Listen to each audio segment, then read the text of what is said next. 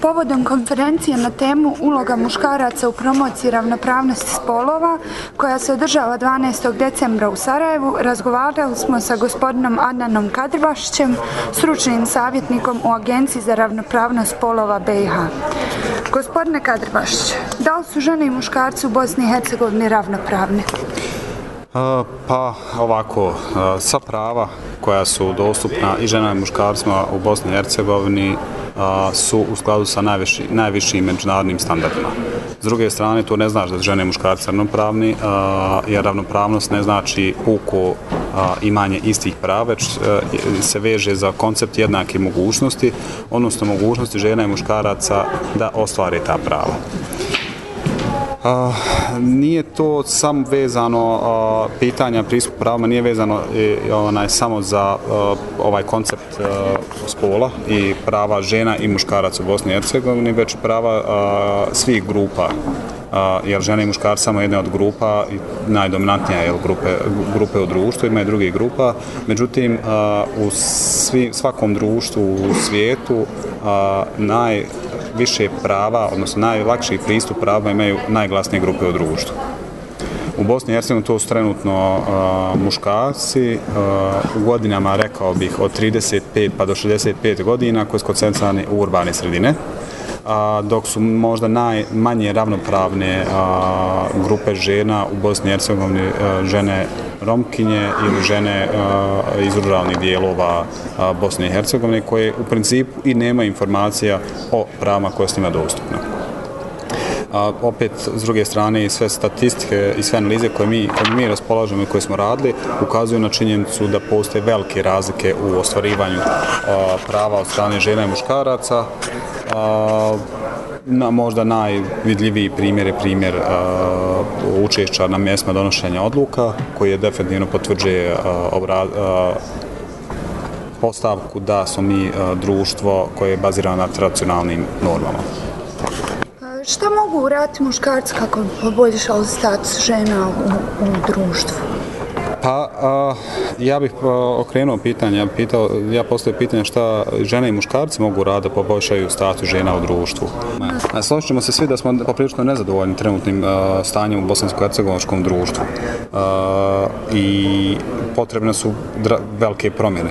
Jedan od modela koji mi predlažemo je model ljudskih prava, odnosno ravnopravnosti spolova i samo u kontekstu redefinisanja uloga žena i muškaraca u društvu koja znači tu promjenu će se i ta promjena moći desiti. Sada, muškarci su tu ključni partneri ženama, a i žene bi trebale na neki način da podrže one muškarce koji su spremni da se uključuju u ova pitanja kako bi mogli da djeluju kao pozitivni uzori za sve muškarce u Bosni i Hercegovini.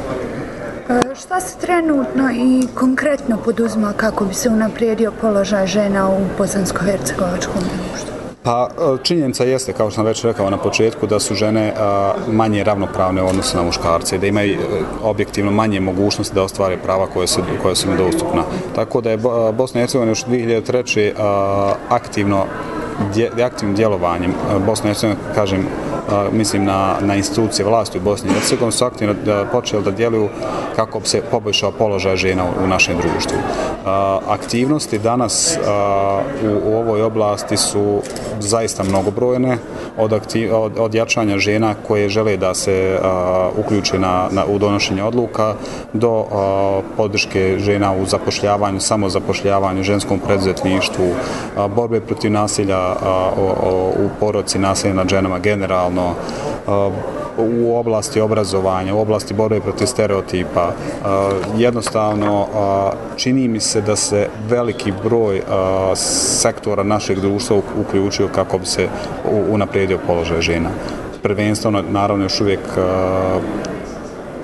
prednjače nevladine organizacije, ali broj institucija u zadnje vrijeme, zahvaljujući djelovanju Agencije za ravnopravnost spolova, između ostalog javnih politika koje su usvojene u Bosni i Hercegovini, se također širi.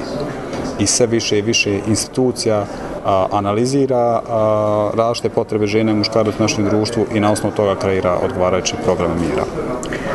Znači, već ste nam naveli konkretne primjere inicijativa vladnog i nevladnog sektora, a možete li nam navesti neke pozitivne primjere gdje se nešto promijenilo tim inicijativama? Pa evo, ja ću vam spomenuti možda jedan od najdirektnijih primjera na kojem smo mi radili, a to je pitanje učešća žena u oružanim i policijskim strukturama Bosne i Hercegovine, gdje smo mi, zahvaljujući strateškom pristupu koji je usvojen donošenjem akcionog plana za implementaciju rezolucije Vijeća sigurnosti 1325 u Bosni i Hercegovini, uspjeli da dođemo do kvantitativnog i kvalitativnog povećanja, odnosno poboljšanja položaja žena u oružanim i policijskim strukturama.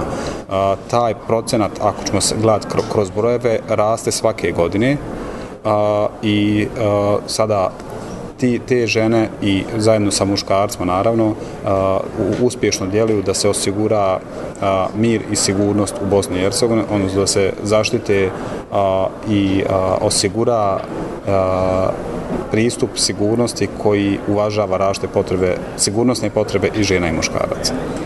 Hvala.